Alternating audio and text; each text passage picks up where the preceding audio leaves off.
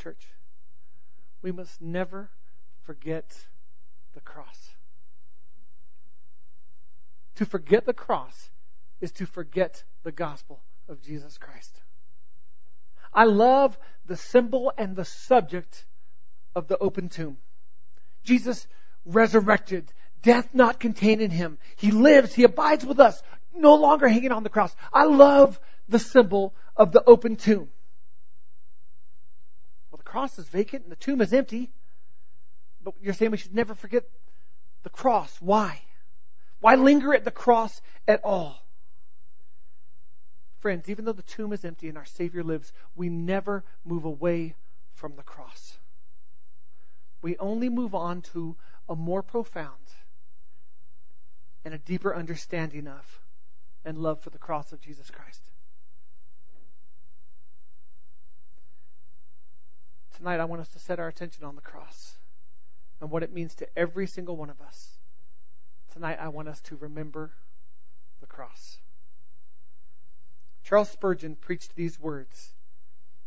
He preached, "Abide hard by the cross and search the mystery of his wounds." Everything about the cross declared the purposes of God.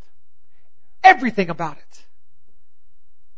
Everything about the cross declared that God the Father so loved the world that he gave Jesus. And he gave Jesus over to that cross. There was purpose in our Savior's sufferings. There was purpose in his agonized prayer in the garden. There was purpose in his cry of forsakenness on the cross. To not remember the cross is to not remember the purposes of God.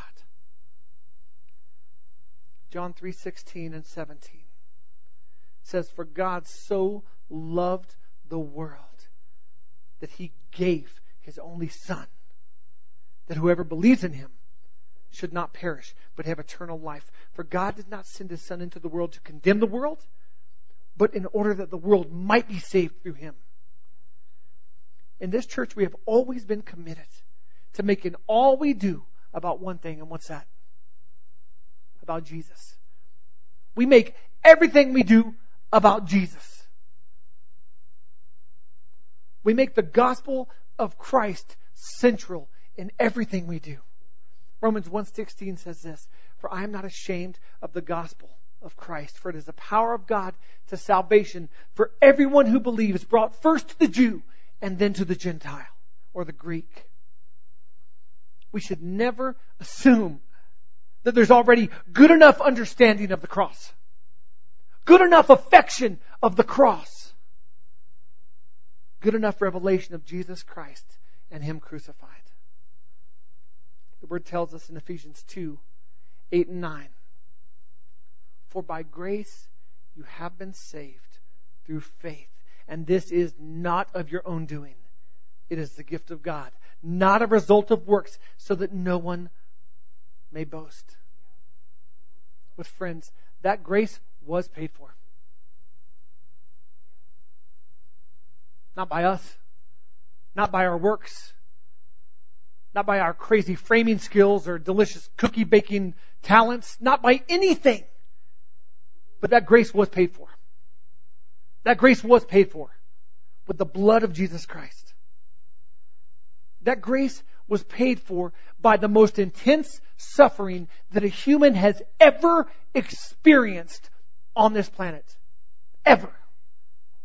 When he suffered, when Jesus Christ suffered, it was Jesus the man. Yes, he was fully man and he was fully God, and sometimes we blur the lines. But friends, when he suffered fully as a man.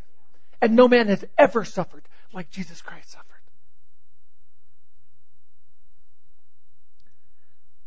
The cross is not the place where Jesus merely hung for a few hours to pay the price for our sins.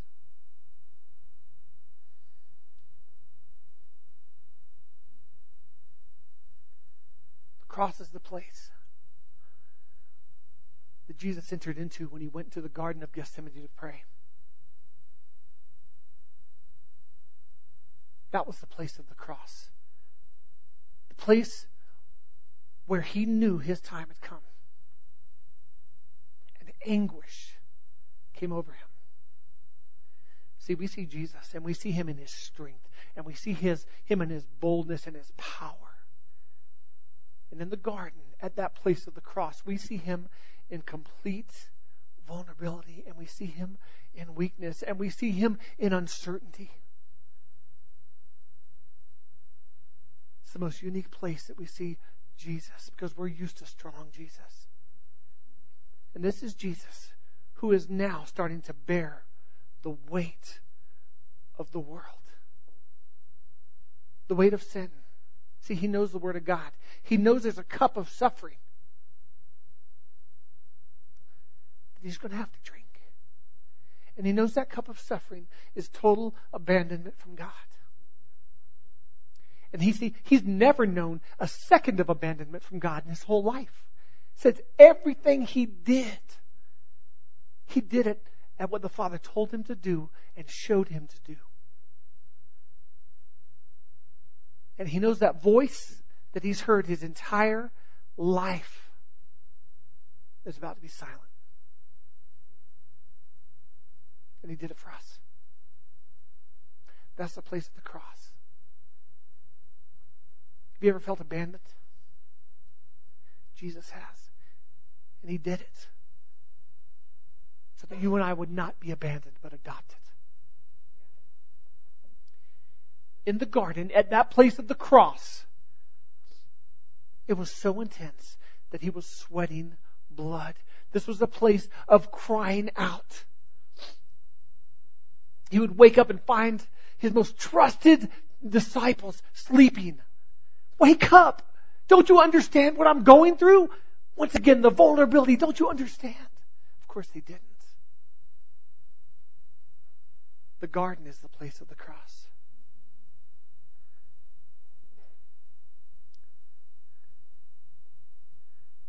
In this place, Jesus cried out, Daddy, you can do anything. All things are possible with you. So remove this suffering from me. Jesus cried that, friends. Daddy, you can do anything. So remove this suffering from me. The cross is the place where after this most vulnerable and heavy cry, Jesus responded with the most loving and faithful of responses. And we see it in Mark 14:36. And he said, Abba, Father, all things are possible for you. Remove this cup from me. Yet not what I will, but what you will. Not what I desire, but what you desire. Friends, the cross is a place of complete obedience to the Father.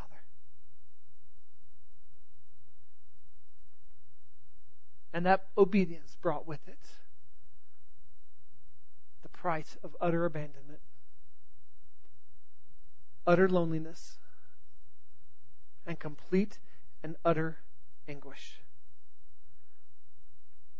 The cross is the most singular place of the most unprecedented, never to be seen again, greatest gathering of evil and sin and darkness and perversion and emptiness and loneliness and hurt that's ever been seen and that has never been seen since. And it converged on one man, the man Jesus Christ.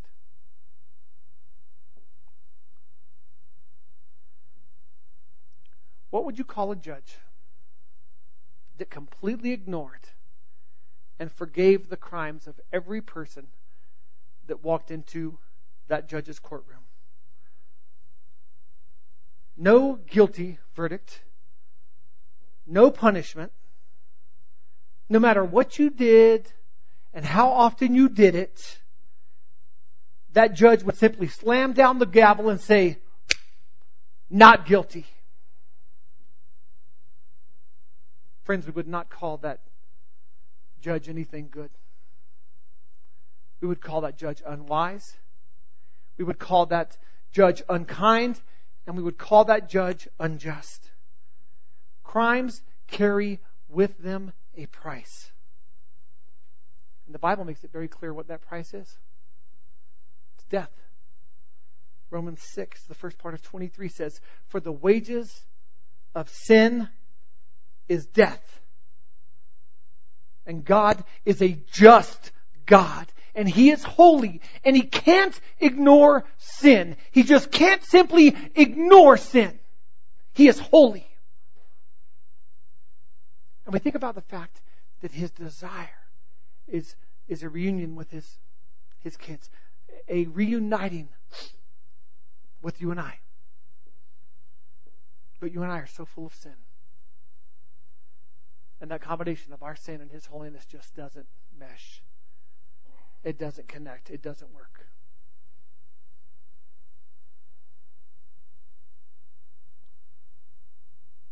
As I said before, the cross was the place of the greatest gathering of sin and evil ever. And right there on top of that greatest gathering of sin, right there mixed in with Adolf Hitler's sin, with Charles Manson's sin, is my sin. Is Haven's sin? Is Darlene's sin? With the evilest of them all is our sin. It wasn't just for Adolf Hitler that Jesus died. It wasn't just for the worst of the worst that Jesus died. There's a price for our sin as well. And it demands payment. And Jesus endured this for me and for you and even for you, for every one of us. And because of that sin and perversion and wickedness and evil, the cross is a place of judgment. And the verdict of this judgment is guilty. Guilty. Guilty of every bit of sin. Guilty of every bit of perversion and darkness and wickedness. Guilty. For Jesus Christ, the cross was a place of judgment and the verdict was guilty.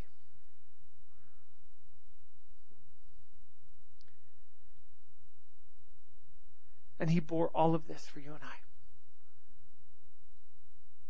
Remember the cross. He bore all of this for you and I.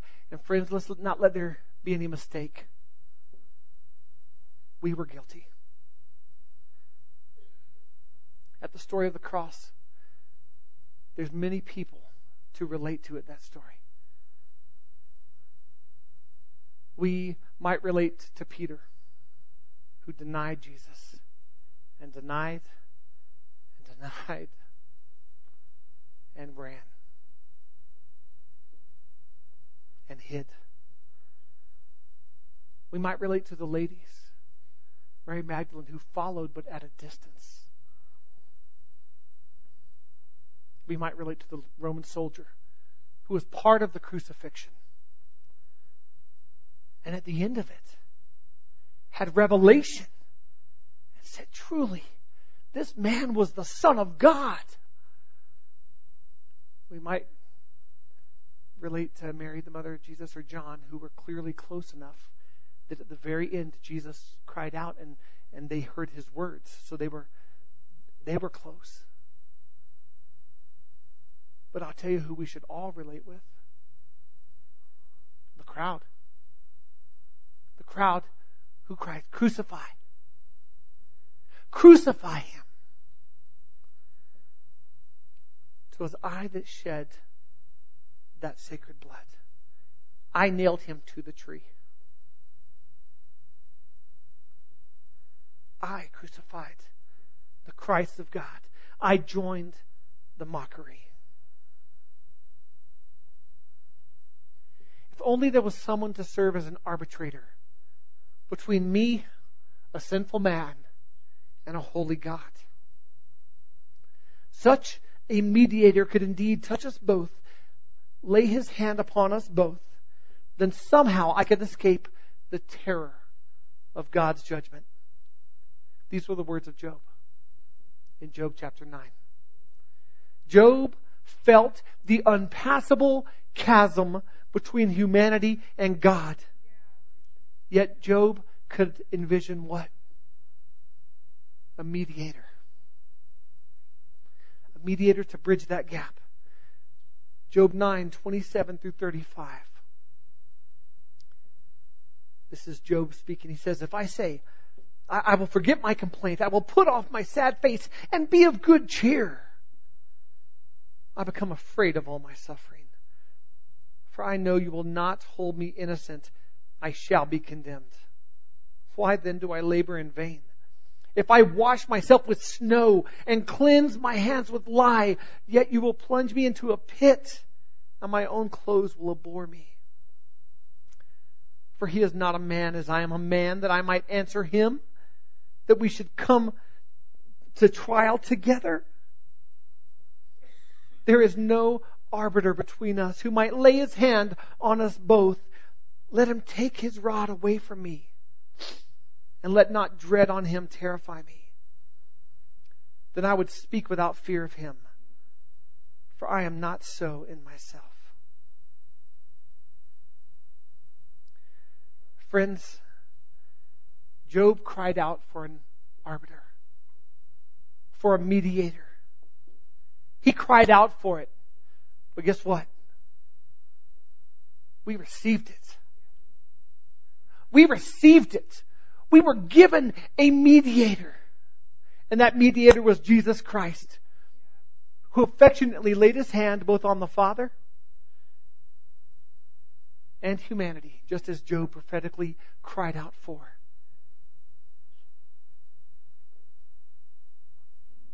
Hand on the Father, he received the fullness of the fury of God. The righteous fury. The righteous anger against sin, against evil, against wickedness. And he reached down to us. And he took our sin and our shame and our heaviness and everything within us that would keep us from the presence of God. And within himself, he allowed his blood to be shed to pay the price, to be the ultimate sacrifice. He bought that grace. Are you familiar with the process of mediation? It's a pretty simple process. There's two parties in conflict, each feeling wronged by the other. So they seek resolution through a neutral third party called a mediator. And that neutral mediator oversees the process of negotiating between the two, hoping for a resolution that satisfies the offenses to both parties. But friends, in the conflict between us and God, only one party has been wronged. It's not equal wrongs. It's not equal offenses. In that conflict with man and God, only one party has been wronged, and that was God. Only one has been offended. In this conflict, only God has been profoundly wronged by the other party. He himself is fully innocent and entirely without fault or blame. Yet despite his innocence, despite the fact that he is completely free of wrongdoing, he's the one reaching out to us. He's the one seeking mediation. He's the one saying, what can I pay to bring peace and to bring restoration? What can I pay? What can I give to right this wrong? I know. I will give my son, my only son, my sinless son, Friends, we should never hear John 3:16 again without thinking of the cross. He gave His Son to be a mediator for our sin when we were the ones that wronged God with our sin, with our rebellion. For God so loved the world that He gave His only Son, that whosoever believes in Him should not perish, but have eternal life. So why would we ever do anything else but cling to the cross of our salvation? Why would I ever do anything else but remember the cross? Friends, let's never forget the cross. I only read that first part of Romans 6:23 earlier. Let me read that verse in its completion. For the wages of sin is death, but the free gift of God is eternal life in Christ Jesus our Lord. As I said before, the cross is a place of judgment. And for Jesus, the verdict of that judgment was this: it was guilty. But for you and I who will believe in Jesus Christ, but for you and I who will place our trust in Jesus Christ, the cross is a place of being found innocent. It's not a place of judgment. It's a place of freedom from the bondage of sin that removed each one of us from God's presence, but no longer is in that way. For us, the cross is a place of healing of any sickness, of any heaviness, of any weariness, of any hurt. Paid for with the stripes, the wounds of Jesus Christ. Paid for, paid in full. Paid in full. So that we could be whole. The cross is a place of salvation.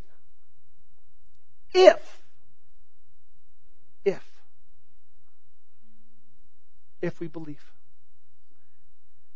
Job, when he was talking about a mediator, he said, if only there were a mediator. Friends, all we got to do is believe in the work of the mediator. Receive the completed work of the mediator. If we will believe and receive. If we will believe and receive Jesus Christ, then the cross is a place of restoration, of reconciliation, and a place of peace that our mediator, Jesus Christ, paid for.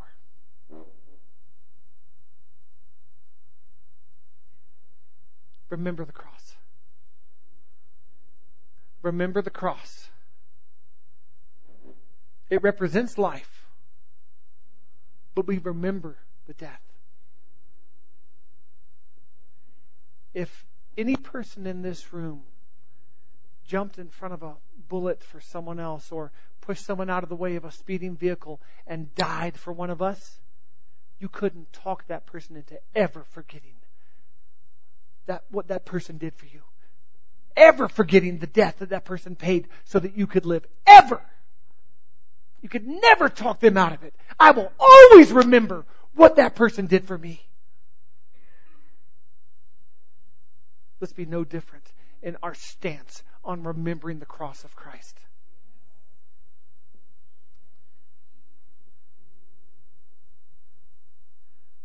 Remember the cross.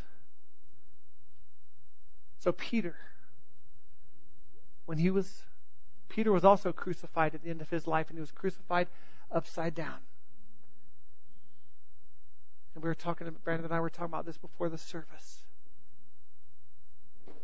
His words as he was being crucified, as he was dying, he was crying out to his kids. And he called out these words, remember the cross! Remember the cross! And so we do. We remember the cross.